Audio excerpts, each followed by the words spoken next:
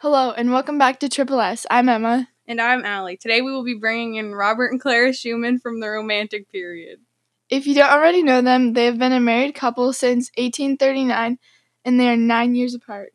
Let's bring them in for some questions. I was born in 1810 in Zwickau, Germany. Oh, cool. So how did you get into liking music? My dad was really into music, so I began at a very young age. When I was 7, I began learning to play the piano from Clara's mother. Quickly after, I developed a deep love for music and started composing. Then when I was 20, I realized I had a problem with my right hand, but I knew I could still compose. I'm sorry to hear that. How did you deal with it? It made me feel really depressed, and when I was 44, I tried to drown myself. I was later committed to an asylum because of it.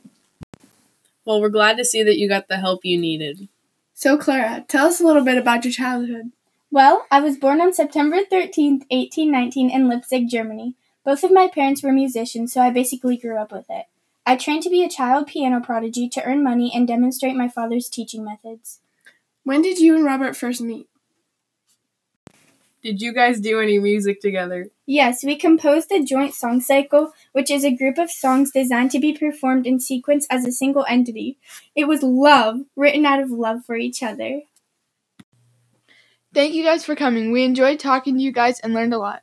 Again, that was the Schumanns, the most famous musicians of the Romantic period. Thanks for tuning in. See you all next time.